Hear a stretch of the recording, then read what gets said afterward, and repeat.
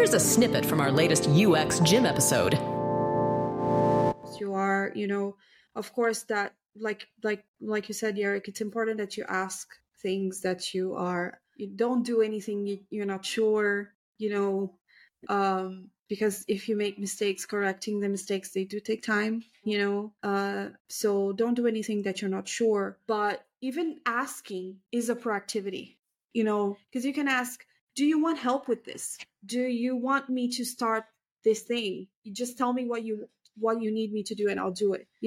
This is something that I like when I'm working with juniors and with interns, is when they come to me and it's like, do you need any help? I saw that you need to do this. Do you want me to help you get started? It is cool to know that you are working with someone that does not need directives all the time, that they can be as autonomous as possible, because understand that we do not expect you to do everything by yourself, period. We know you won't be able to.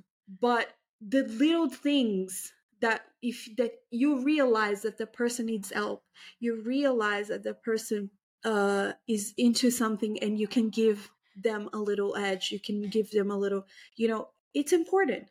It's important in the whole, you will stand out, And then coming back to the learning, the more you master, the more aspects, these basic aspects you master, the more you can help. Because imagine if the person you work for is working on these little UI details, and you can take that off their hat, somehow you can help them start. You can save them a little bit of time as well in some areas, not in everything, not in the decision making, but in lower aspects of it. They're gonna see you as he's important. If I invest time on this person to help them learn more, he's gonna grow, and I can have them on my team for a longer period. So that's how you grow at the end of the day. So I think that's what we have to tell you guys. It is a process. Learning is a process. No one expects you to know everything tomorrow.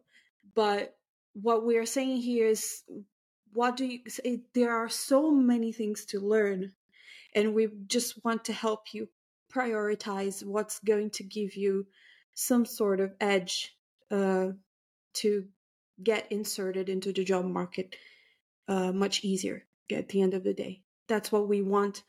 To listen to the full episode, make sure you click on the link available in the description below.